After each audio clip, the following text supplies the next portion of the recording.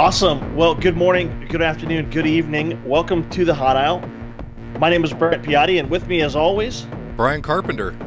Mr. Carpenter, how you doing this morning, buddy? I'm doing as good as I can, given that I'm still me. Well, you know, our listeners can't see your beautiful face, but that beard is getting epic, man. You've grown it out for Movember, whatever the hell you call it. Nothing altruistic. I'm just trying to hide my feelings. Okay, wonderful. So eat more, your face can get fluffy, and your beard will hide it. That's what I do. Yes. Well, awesome. Cool. So the goal of the show today is to talk about composable infrastructure and then a recently emerged startup focused on making a private cloud for big data with commodity hardware, a little bit of proprietary, I think somewhat proprietary hardware, and then some software magic. So with us today, we have Tom Lyon, the chief scientist and founder of DriveScale. Tom, good morning. Good morning. How are you doing today? Doing wonderful. It is. It's a beautiful early morning here in Arizona, and I gotta say, man, the weather is wonderful. But I think you're in Cali, right, Tom? Right. It's always wonderful. Having a bit of a cold snap here. What is it, like 55? It's like 40 this morning. Oh, okay. Nice. And Brian, where are you today, bud? In Texas as usual. Well, not as usual, but Hops. in Texas. A different part, but I'm in Texas. Awesome. Well, the magic of Skype is bringing us together. So, Tom, why don't you tell us a little bit about yourself, man? You have a long pedigree. You have been in the industry for quite some time. You have practically created products and things that all of our listeners either know or use or have used in the past. So talk to us about that past. Okay. Well, I guess the first thing to know about me is I've been messing with computers for a very long time. I actually got started when I was in 6th grade in 1967. And it's all been total geekdom since then. I've actually never had a job other than computer-related stuff, including, and I started jobs in high school. So I had the good luck to get in with UNIX very early on. So I have over 40 years of experience there. And I had the good luck to become employee number 8 at Sun Microsystems, which was a hell of a ride. Yeah, I bet. I got to contribute to technologies that people know and love and or hate today, like NFS.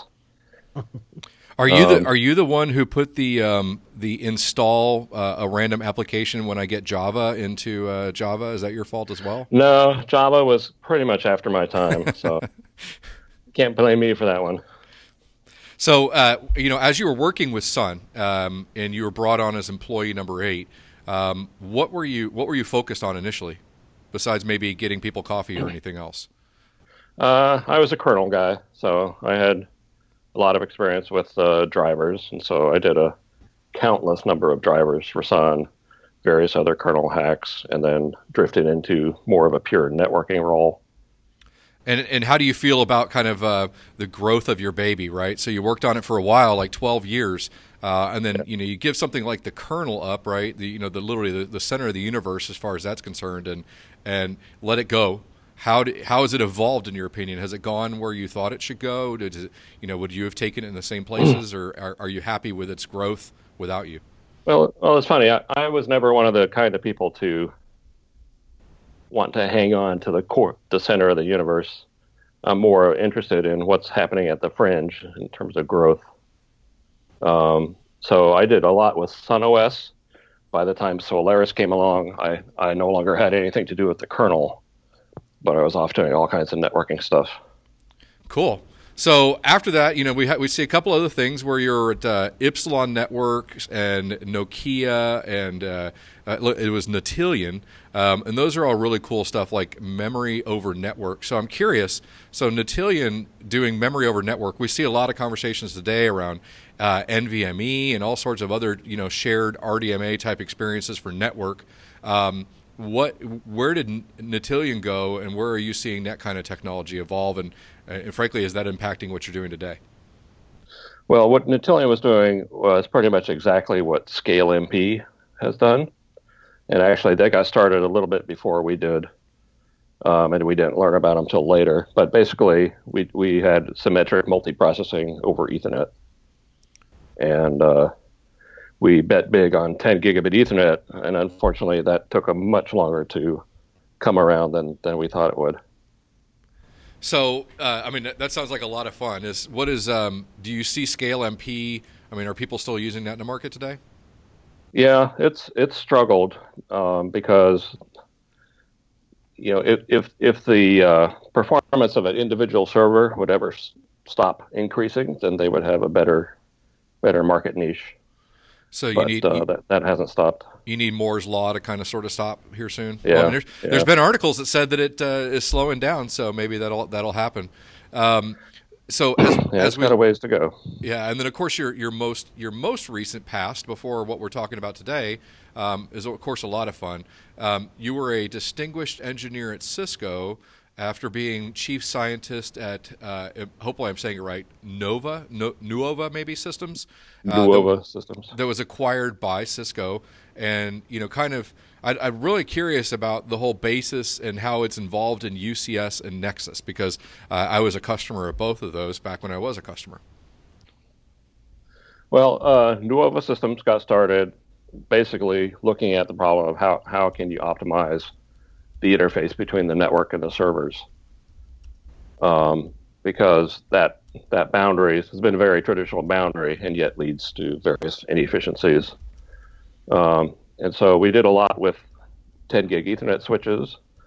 We built the whole Nexus 5000 series, and then we did a lot with the UCS servers, which had a number of innovative ways of bringing the network closer to the server. And that's been a killer product line for Cisco. They're still, the most recent numbers show that they're still growing their server business, whereas everyone else's is pretty much shrinking. Yeah, it's definitely taken off like a rocket ship, and we see it all over the place. Absolutely. So before we dive into DriveScale, Tom, we do a segment called This Week in Tech History, and we're going to keep with that. So this week on the 1st of November in 1999, the domain name business.com sells for $7.5 million. And at that time in 1999, it was the most expensive domain name sold in history, which I thought was pretty interesting. So I did a little bit more research. And I'm not going to do Stump the Chump with you, but the top four are insurance.com for $35 million, vacationrentals.com for another $35 million, privatejet.com for $30 million, and internet.com for $18 million. So do you know, are there businesses out there, Brian, this question's for you too, man. Are there businesses out there that purely just make names up, get the domains, and then hope that they can later on sell them? Absolutely. Yeah, absolutely there are. And sorry, I didn't mean to interrupt you, Tom, but you actually, Brent, you accidentally created a This Week in Tech History that hits me right at home too. My job before Dell EMC was working at the third largest auction house in the world. And right as I was leaving, we had literally acquired a domain names auction business. And so we just started doing that stuff. And matter of fact, I was involved with the transaction where we bought HA.com, and it was relatively significant, and it was a lot of fun to do. So yeah, the domain name business, people who got a 2-letter domain name were really, you see things like H-D.com for Harley Davidson and HA.com for Heritage Auctions. A lot of really cool stuff came out of that. So Tom, back, it was being part of, UNIX and kind of, at the early days, I'm sure you saw a lot of these things. Were you a prospector in domain names? Did you have any friends who did that, or, because that used to be kind of the thing back in the day? Yeah, I wasn't too excited about that because, ultimately, nobody looks at the domain name anymore. You just click on whatever you find in the search engine. What's interesting to me now is how valuable IP addresses are compared to domain names, because IPv4 has been exhausted. So those things are trading, but you never hear about it in the press for huge amounts of money. Wow. That Very is cool. Yeah, that's actually something that we were dealing with as well recently, because we were trying to get IPv6 set up at home, which has been this, just like you talked about 10 gig Ethernet. taking a while to actually get established. I mean, we've been talking about the fact that IPv6 is going to solve all these problems, but it's really only standard in the core, and there's very little use of it in the actual edge where where all the numbers are at. So, are you seeing kind of the same thing from your perspective? Oh yeah, nobody's had the balls to say, hey, we're going to build a bunch of IPv6 only stuff, and that's what it's going to take. When I was at Nokia, I was on the CTO council at Nokia. This is back at their peak around 2000. And we did a big push to get them to include IPv6 in all the 3G mobile data. But we couldn't get them over the hump to do IPv6 only. And it would have been easy because everyone was doing address translation anyway to get out of the mobile network. Yeah, that's kind of what we see. Is it's somebody's afraid. You know what's going to happen is just like the headphones in your iPhone and CD drives and things like that. Somebody's going to force the standard, and they're hopefully going to pave the way. But as of yet, there has not been somebody who's dominant enough to force the standard, which is kind of really the issue in this shared world. Is somebody's got to step up and say, "I'm going to lead," and everybody else will then quickly follow, and probably, hopefully quickly. As far as if you don't give an IP address to everything, how are you going to have botnet attacks going on? Yeah. Right, so let's. I mean, speaking of botnet attacks, let's attack the subject of the day here, Brent. What a segue! It's a two-person podcast attack on really this whole thing around what you're doing at DriveScale. So you're a chief scientist and founder of DriveScale. Really cool title, the chief scientist part. I'll never be chief of anything, but as far as DriveScale is concerned, you obviously sat somewhere and said, "There's a problem. I'm going to solve it." And is that something you did with a co-founder? Is this all kind of your baby? Tell us about how DriveScale started and what the impetus was. Okay, so I do have a co-founder. He's Satya Nishtala, and he also worked with me at Sun and at Lyon and at Cisco Nuova. He was actually the main hardware architect for all of the Cisco UCS servers. And so I had actually retired for the second time after spending 5 years with Nuova and Cisco. But then he started talking to me about what was going on in the scale-out space with big data and other technologies. And, Cisco had put a lot of effort into fiber channel over Ethernet, and various types of things, converging the storage on the network. And what was happening in the scale-out world is people were throwing away SANs and NAS and all because it just was no longer affordable or performant. And they were going back to direct attached storage for everything. And go ahead. So this continues to be a huge sea change in the industry, combined with the fact that storage systems themselves are looking more and more like ordinary servers all the time. And so the traditional storage systems are just dying left and right. And yet the servers with DAS seem like a pretty crappy way to build servers, because basically it's just hard. There's so many inefficiencies that come from trying to make both hard drives and CPUs happy in the same box, and you end up throwing away one when the other is perfectly good. Things like that. Cool. So it kind of gives us the high level. We definitely want to dig into the technology, how, and this kind of thing. But first, I want to understand kind of like how this came to be. Like, you guys were in stealth for a while, and then you emerged recently. So talk to us about the kind of startup process, how long you've been in stealth, when you came out, and who's backing you. Well, we started talking way back in the middle of 2012. It took a good 6 or 8 months of talking before we said, yeah, we're going to do this. Let's incorporate. And that happened in March of 2013. It then took nearly another year of, investigating and refining all the ideas before we actually hired anyone else. And so we were operating on our own budget at that point. When that came along, we hired our third co-founder, Dwayne Northcutt, and he brought along a team of engineers, and then we found a CEO at the same time. And all of us had worked together at Sun, so it's kind of a big happy Sun family. Then we rounded up some seed money from friends and family, but at the same time, we got a relationship going with Foxconn, who are the world's largest manufacturer of everything, and they participated in our seed round. So they're a great strategic partner for us. And then it took a good, pretty much 2 years before we announced the product. We had an alpha after 1 year, but there was still so much to do to refine the product that it took a while to get out. But now since May, we've announced the company and the product, and we're plugging away at landing customers. Yeah, absolutely. So I see you guys got roughly $18 million in funding thus far.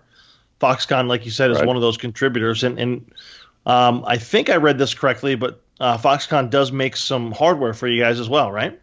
That's right. It's our own design, but they pretty much did all the hard work making it work. I remember one time we gave them a block diagram of what we wanted. They came back about 3 days later with detailed 3D drawings and thermal analysis. And they just rock, and they have all the best tools to do this stuff. So it's pretty amazing. Yeah, absolutely. Very cool. And then, so employees today, what are you guys sitting at? We're at about 22 employees right now. And what's the majority of the makeup? Are they developers or engineering, like hardware engineers? It's half engineers and half the rest of the company. Satya is actually our only hardware engineer. So it's very much a software company. The hardware we view as a enabler that we had to build because no one else had something like it. Yeah, so can you explain that specifically? You said that you thought that the commodity server and that was just not the right way of doing this kind of scaling out of storage. So you had to have an engineered solution that solved the problem. What exact problem are you solving, and how are you solving that with hardware? Like, what exactly are you trying to do? Well, the problem we're solving is the inflexibility of having CPUs and disks in the same box. And this is bad for so many different reasons, but it's like and that's coupled with the fact that these new scale out systems really can't handle being virtualized. So the hypervisor overhead is too high. You can't afford SANs or NAS. So these basic tools that you had in managing your data center with virtualization and SANs are not there anymore for scale out type products. And so we wanted to bring those tools back in a way that's appropriate for scale out. Now to do this, we really wanted to separate the storage from the server in a way that's very simple. So what our hardware does is simply a bridge between Ethernet and SAS. SAS being serial SCSI that's used on industry standard JBODs. And we're talking about JBODs that have no processing at all in them, just a box of disks. So it's very, you can think of it as kind of a new age SAN, but unlike other SANs, we have no services in the storage side of things. It's just disks.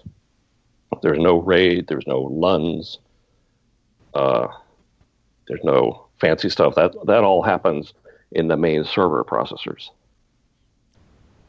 And is that done by at that point? Is the aggregation of the raw disk done by something that DriveScale is doing, or is that now something that the software-defined experience, whether it's some sort of analytics player or whatever, is bringing its own? It's then gathering up those disks you've presented in a unique way. How is that managed? Right. So we assume that the next layer up from us is a scale-out system like Hadoop's HDFS or Ceph or Gluster or any of these new scale-out type storage systems where they are totally prepared to deal with individual hard drives and replicating data across the network and all those things. So there's just no need to do that anymore at a low level. And so one of the things that we've seen is that, from our reading, is that DriveScale really changed the way the disk is connected to the CPU. You mentioned having them connected together was really not the goal. So it removed it into a JBOD experience, but then you still want to present them back in some form or fashion. Right. So what are you using to connect them together again? Well, essentially, what our box does is make it look like every disk is individually attached to the Ethernet, so they become individually addressable. Under the covers, we're using iSCSI for everything, but because we manage both ends of the connection, the user never has to worry about how to configure iSCSI. And people think of us as kind of a storage solution, but in fact, most of our work goes on the server side in trying to make all this stuff totally transparent to the administrators and software running on the server. So we use iSCSI, we use multipathing, we have our own load balancing daemon, and it's just a lot of work to make it look like those disks are actually physically attached when they're not. Yeah, that's really interesting. So as we go through this, right, and you've created this storage system. There's other storage systems that I see that obviously remind me of it. So one of the first things though that's kind of I'm remembering is certainly at Sun you probably knew Andy Bechtelstein, right?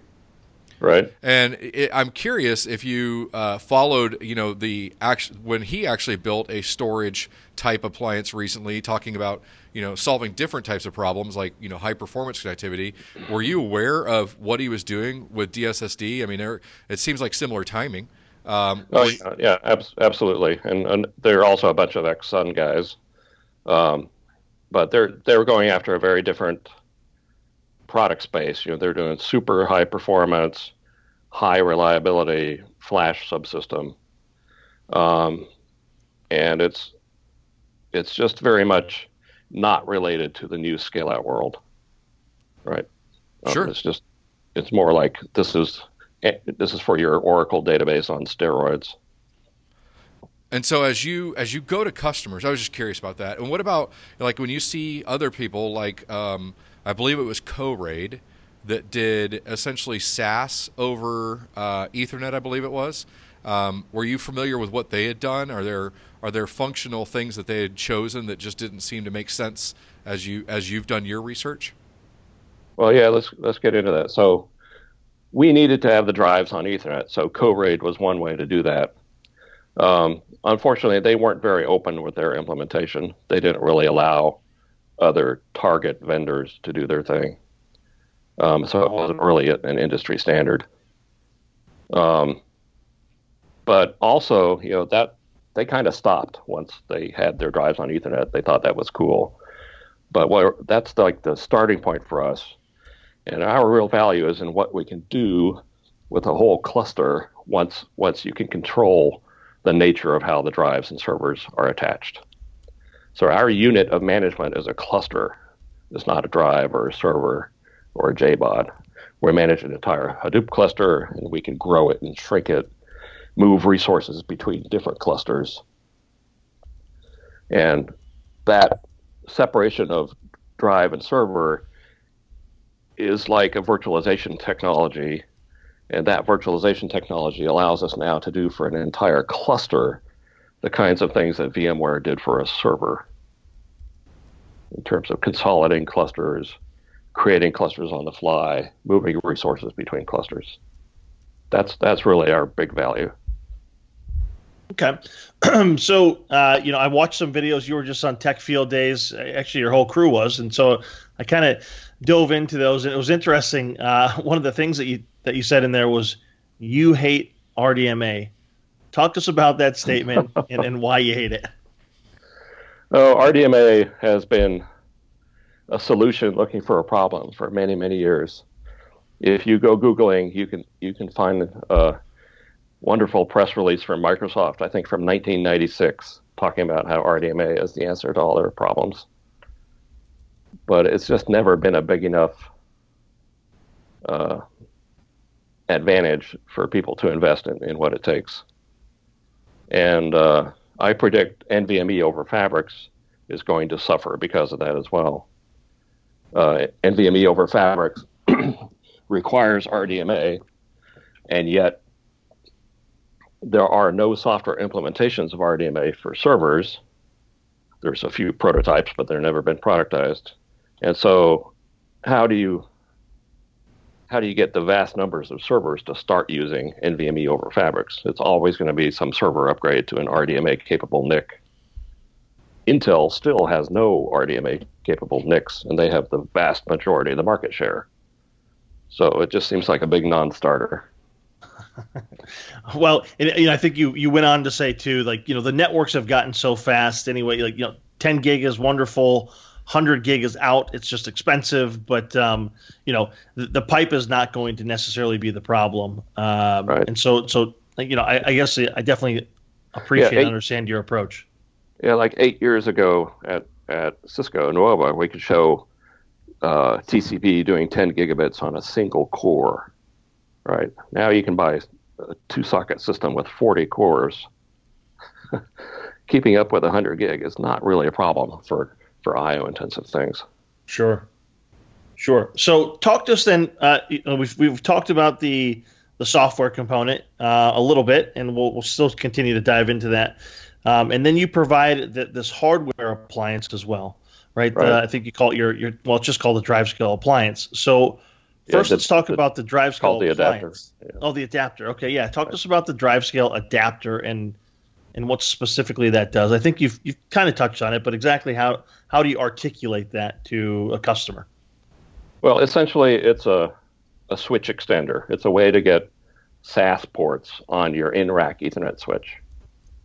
And so the bandwidth for moving disk data around between the disks and the servers, that bandwidth comes from the Ethernet switch. It's really, our adapter merely turns Ethernet into SAS. And it's not really an appliance in the traditional sense at all, because this is not x86 based. It's not just software on a stick, as they used to say. It's actually based on a network processor. We can do 80 gigabits of throughput in a single 1U box at very low power and very low cost. Our list price for the box is $6,000. And so to get 80 gigabits of throughput from a traditional SAN device would be $500,000 easy, because it's doing all this crazy SAN stuff. So it's a just completely different price performance point. Yeah, it was interesting. So $6,000 for the box, and that's what your list price is, or your street price is to the customers, or you're just saying that is what you buy it for before you package it up? That's our list price to the customers. Okay. Wow. And the price will go down as we get into volume. So it's really a very simple design. Also completely redundant, highly reliable. So all the good things you need from serious networking and storage equipment. So you sell that component. You sell. It looks like for redundancy, you sell two. So no, the 12,000. The redundancy is built in, so you don't need two. Okay, built in. Awesome. So $6,000. Customer brings their own JBOD servers. What does a customer bring, or what can you sell them in addition to the appliance? So the customer brings the switch and the servers and the JBODs. Because we're taking the storage out of the servers, the customer gets a much broader choice of what servers to use, including very high-density servers. Actually, it's worth pointing out, we're now in the Dell partner program, and we're working on reference architecture with Dell. So with the Dell switches, Dell servers, specifically the FX2, where you can get 4 or 8 servers in a single 2U box. And then the Dell JBODs, it makes a wonderful solution. And the amount of rack space you need goes down by almost 50% from the normal scale-out approach.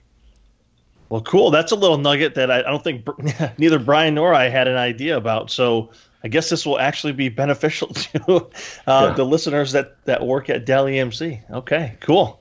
What's the status of that? it's a done deal, and Dell has introduced us to a number of customers, and we're just having a rocking good relationship. Okay. And so that kind of drives one of my questions, right? What we've read from you is that a lot of this focus is on what has been determined as big data.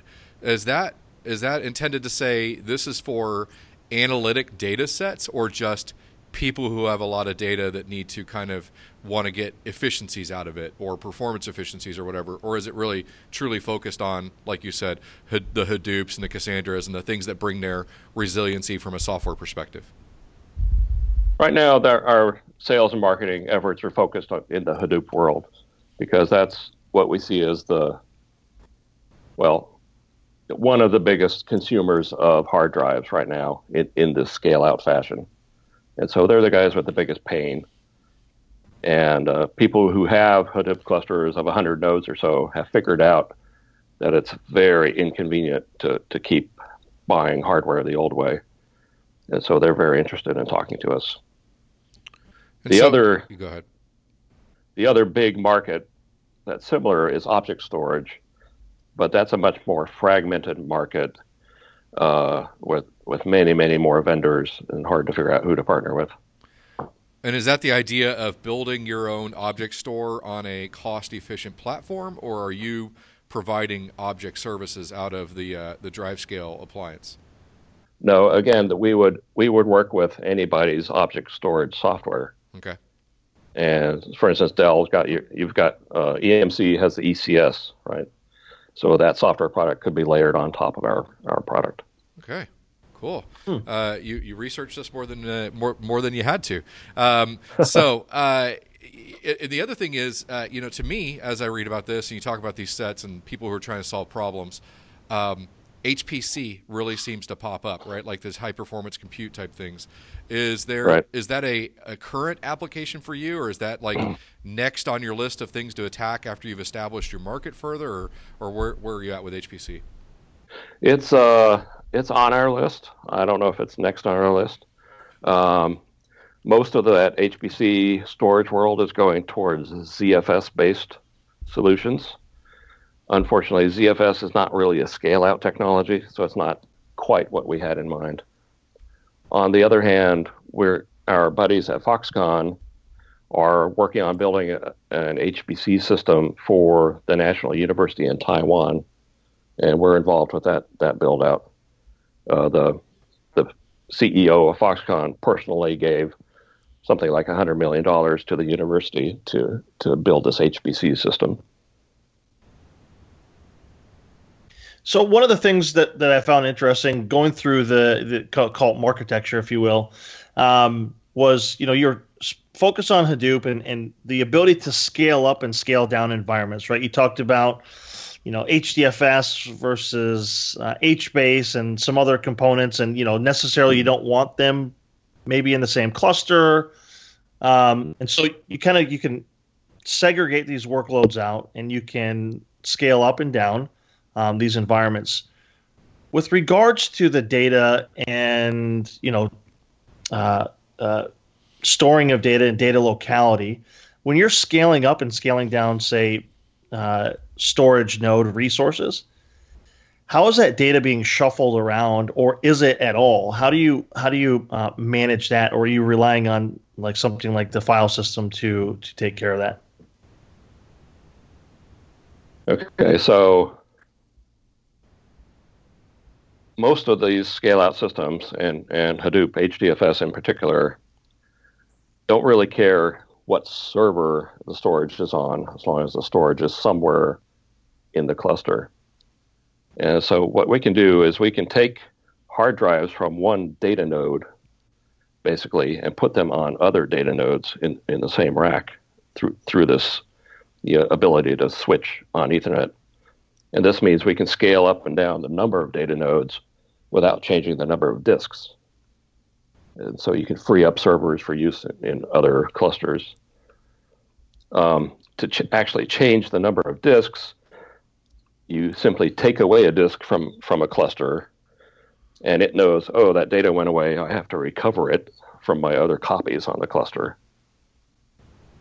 And so that's a slow process, but it's still a lot faster than manually rewiring things. Okay, so it's a software instantiation. Like I think we've kind of defined that, right? But it's giving you flexibility from a GUI, CLI, API. How do you interact with the product?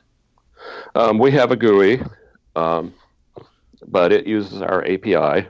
So everything is everything you can do is through a normal REST-looking API, and we expect that to be really the principal technique. We're working on some really cool integration with Cloudera, so that it becomes much easier just to fire up an entire Cloudera Hadoop cluster, because they have a good API, we have a good API, and it's amazing what you can do. So why Cloudera over Hortonworks? They're just the biggest. Yeah, we're working on Hortonworks too, but Cloudera is first. Sure.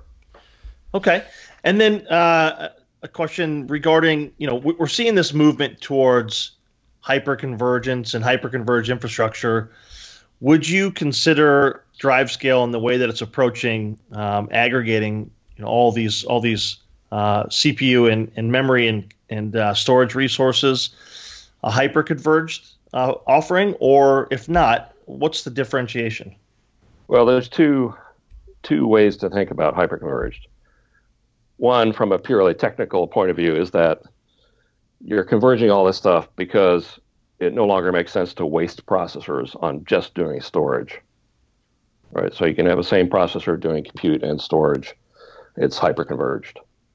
And in that sense, we're totally in line with hyperconvergence. The other way to look at hyperconvergence is it's all about being one box, so it's really easy to buy and install. And that's not what we're about. We're providing an architecture so that our customers and integrators can choose the best solution. We're not providing the prepackaged solution. Yeah. So if I understand this correctly, as we look through the diagrams, from just a people's mental standpoint, as you try to, it's always fun to try to get a mental picture out of audio. So we're going to play that game right now.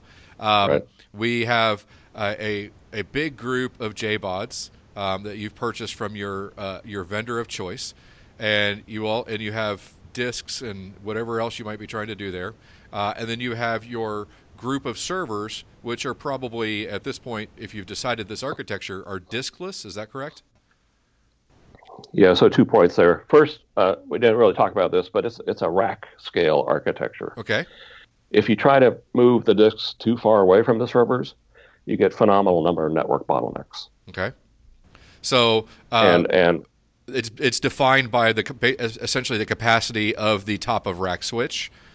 Exactly. Okay. And since most people have an overbooking of 4-to-1 or even more between the bandwidth in the rack and the bandwidth going out of the rack. So essentially, the rest of that bandwidth is available for in-rack use by what we're doing. Okay. And is there have people implemented this in like a well-designed spine and leaf architecture, especially with things like Nexus or even Dell networking, where you could actually do multi-rack and connect them all together? Is that also part of the principles? In theory, but that local bandwidth at the rack level is going to remain a lot cheaper, just because it's so easy to get more ports on the top of rack switch and more ports in the server. And people today are very proud if they can get 10 gigabit non-blocking between servers in the data center. But we're coming in saying, no, you ought to start with 2 10 gig ports and go up from there. So the beauty of what we do is that we have no impact whatsoever on the traffic going out of the rack. So you don't have to really get your network guy involved in the conversation. Okay. So from a rack scale perspective, let's say you've got half of it full of your choice of JBOD. You're going to put your DriveScale. It wasn't appliance. It was, what was the other word? Adapter. Your DriveScale adapter, and then that's between that and basically some diskless servers. and then your top of rack switch at the top, and that's the architecture. And then as you scale that out horizontally in the data center, you basically rinse and repeat that over and over and over again. Is that kind of the design? Yeah, that's right. Okay. And the servers don't actually have to be really diskless. They're just disk light. Okay. Because it's so easy to get a small, USB or SD boot device in a server that most people are going to stick with that. Okay. Cool. The other thing to point out is you can install our solution into existing clusters, because one cluster of the rack you could have the old way, and another cluster you could have the new way. And at the cluster software level, it's happy. It doesn't care which way you do it. Okay. And we've seen also in your application that it's SaaS, and it appears to be most of the conversation has been around spinning media. Is there a reason why you're not using Flash, or is that simply a price conversation for the customer to decide, or is there bandwidth concerns, or what's your answers there? It's primarily a bandwidth concern. So you could put small amounts of Flash into your JBODs, and that would work fine. But if you want to do a truly Flash-intensive solution, you're going to need a lot more bandwidth than 10 gigabit. And our 80 gigabit box is kind of at the very low end of what you want for Flash. So we're not going to do Flash until we have a much higher performance adapter and can offer the whole range of solutions. And is that a short-term plan for you, or is that kind of a long-term, as the market establishes itself, kind of choice? It's kind of a next year thing. Okay, cool. Well, next year's only a month away, so we're excited for that. Right. December 87th. Right. Well, question for you then, Tom. Regarding, again, these DriveScale adapters, $6,000 a pop. You got one per rack. How else are you guys making money? Usually works out to about one per JBOD, but it basically, you decide how much bandwidth you want out of your disks and allocate it that way. Gotcha. Okay, so is that your only way of making revenue, or do you have some other maybe services or offerings? Our principal revenue is in the software to manage all this stuff.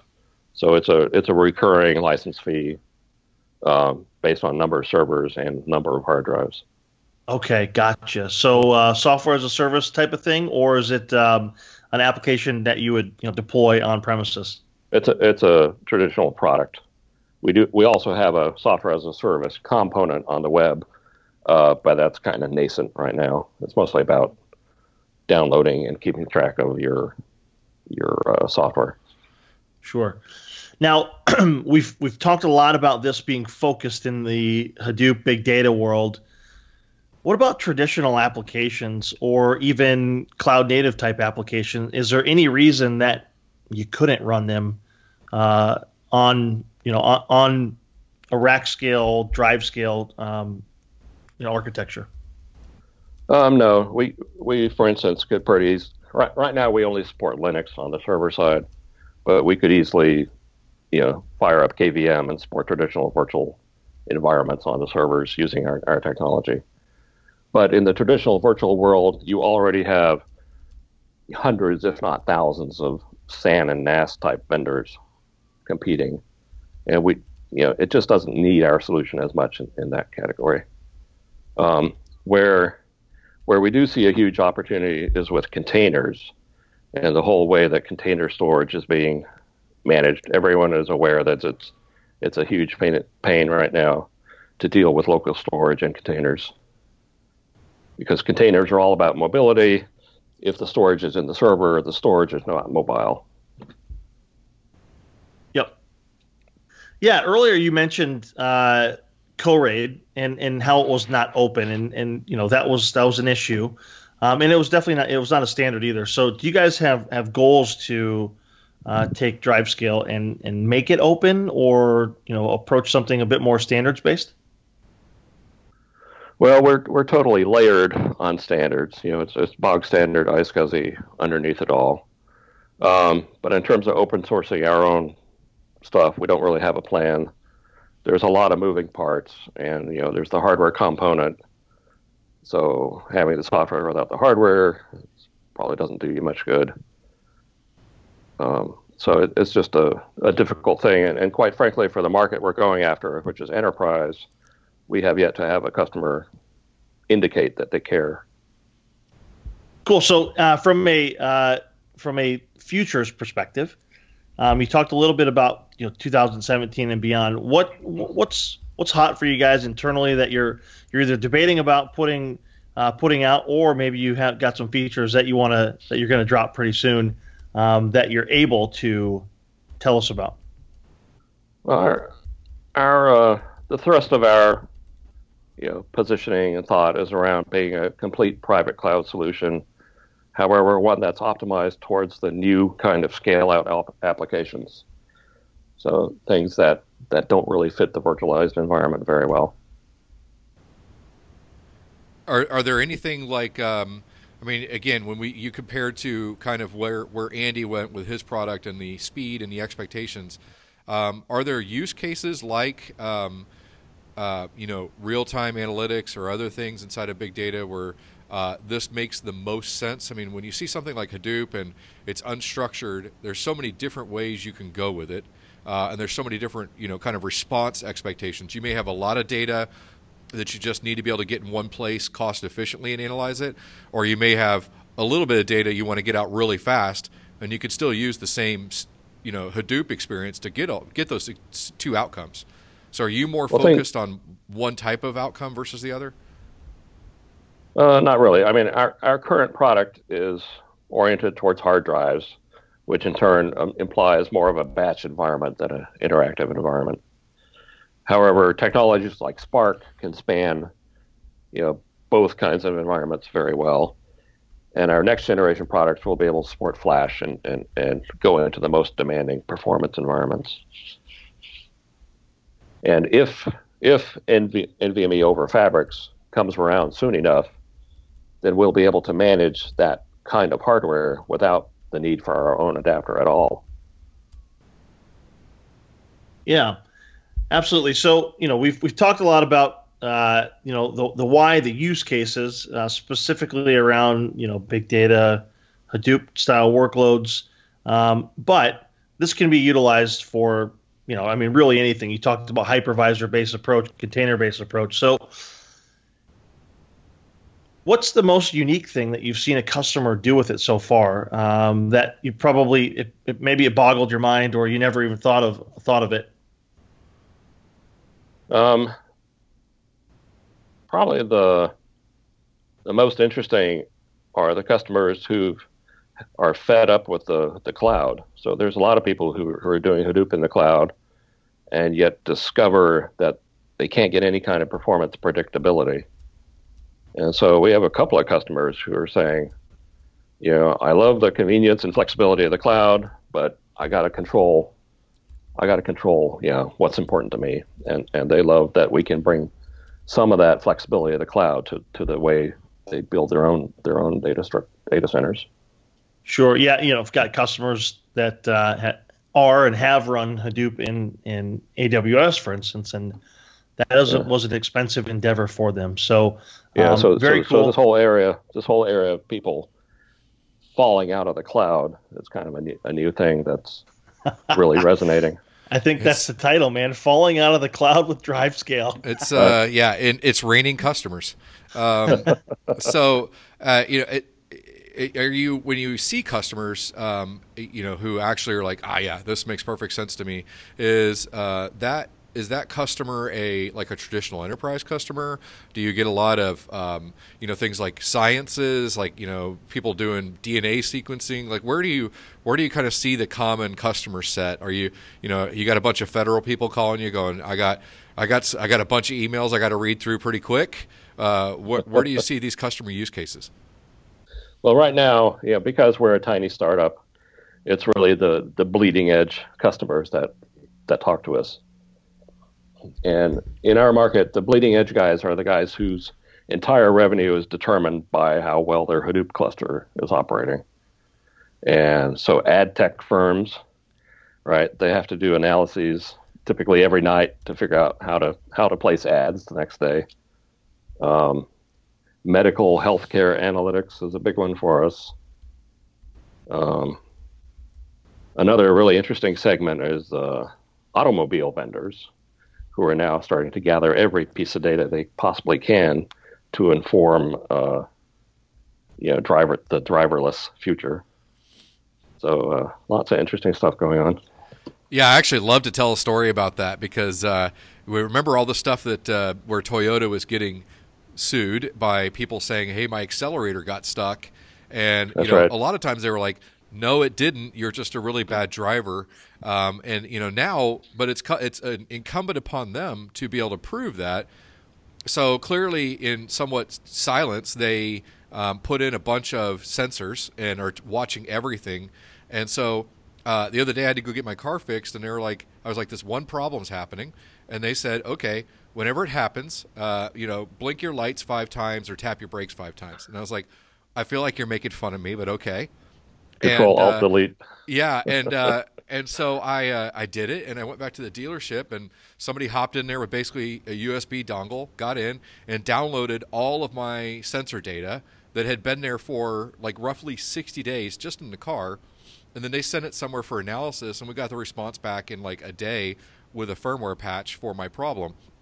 And I realized a couple of things. First of all, they put all that in probably just to keep themselves from being sued, but now they're using it for other mechanisms such as troubleshooting and vehicle improvement and all those kind of things.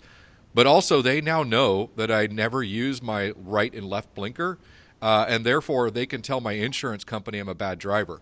So there's all these really cool things that are happening that literally the impetus was, please stop suing me, and the outcome was I'm going to get charged more on my insurance eventually. So kind of well, the joke here in Silicon Valley is the way you can tell when the Tesla is on autopilot is if the turn signals are working. That's great. I love that. Did you hear that, Fred Nix? Okay. So, we've had a lot of fun. Is there, Brent and I have asked you a bunch of questions. We kind of like to interrogate you a bit like we're a customer ready to consume something, and we want you to convince us of what this technology is, why you really have a unique point of view towards solving a problem. Have we not asked questions that a well-educated or a customer who's interested in finding out what this is all about? Is there something we didn't ask you about? Well, the first thing that happens in our customer engagements is they ask us about the performance of our solution. And really what we promise is performance transparency with local attached disks. And so that's a big part of getting customers to believe that is always an interesting challenge and typically requires, POC. Fortunately, we actually have systems set up at the Dell Solution Center now where we can easily show off the solution. There's been a lot of emphasis on the performance. So when I say we can do 80 gigabits of throughput through our little box, that's a continuous 80 gig. And so it's very easy to map. You decide how much bandwidth you want per drive and allocate boxes appropriately. Is there anything else that they challenge you about? Are there things that they go, nope? There's always that great architect in the room that has solved this problem before and it just can't believe it. It's breaking the laws of physics. Right. Well, there's two things. One is we think our main competitor is the status quo of just continuing to buy the servers with the disks built in, and if you have a smaller installation, maybe you're not really keen. Maybe it's not a big problem for you. Secondly, there's a whole bunch of vendors, like every traditional storage vendor says they can also support Hadoop with their solution. And so there's a huge number of vendors saying, hey, just separate compute and storage like you did with your virtual machines and everything will be fine. But that just breaks down terribly in terms of performance, because when you're doing large-scale analytics, you want to be able to read from every hard drive full blast all the time. And there just aren't any of the traditional storage systems that are built for that. Well, that's awesome. Well, I think we've exhausted our questions. I think we've interrogated you appropriately, and I'm feeling that this is a very coffee bean led experience. So we had a lot of fun. So are y'all out there at conferences? Whether it's some sort of like disruption conference or other things. Where are you? Where can people come find you and really dig in more into what y'all are doing? We're going to the Hadoop conferences right now in terms of having an actual booth and presence. Also to some vendor conferences like Dell World just a few months ago was very nice for us. But again, we're still a small startup, so we're not spending profligately on marketing. We're pretty conservative about that. And so are most of your leads out of the Hadoop conferences or word of mouth, or are you getting some good word of mouth? Or do you have one customer who says, this was great, you need to try this out? Yeah, we're getting some good word of mouth and actually working through partners, again, like Dell and Cloudera and Hortonworks. They're all very good partners for us. And for you, go ahead, sorry. So, for instance, the Cloudera and Hortonworks guys really are beginning to understand how our solution can help their customers, scale. Man, sounds like a lot of fun. So when people want to reach out to you, we found you on Twitter at aka_pugs.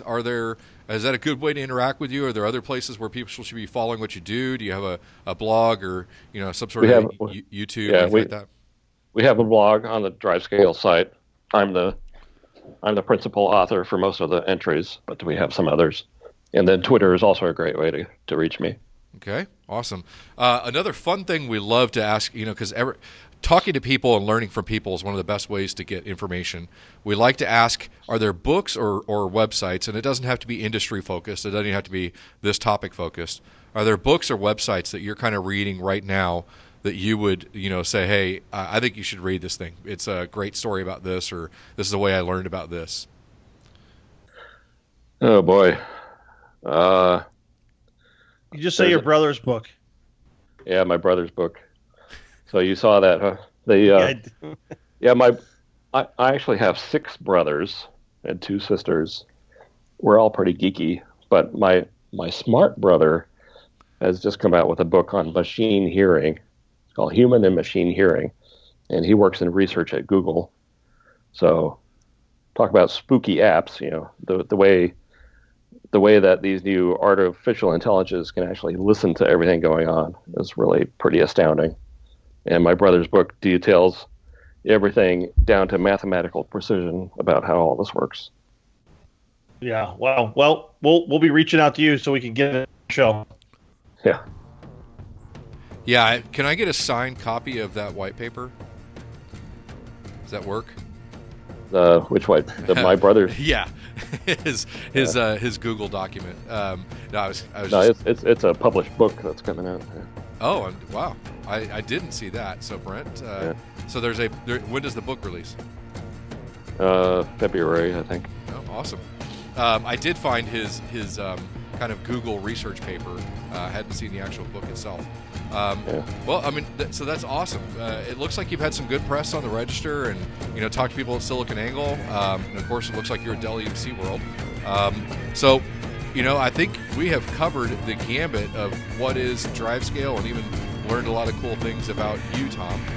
So, on behalf of the Hot Owl, I'm Brian. And I'm Brent. And Tom, thank you so much for joining us. Thank you.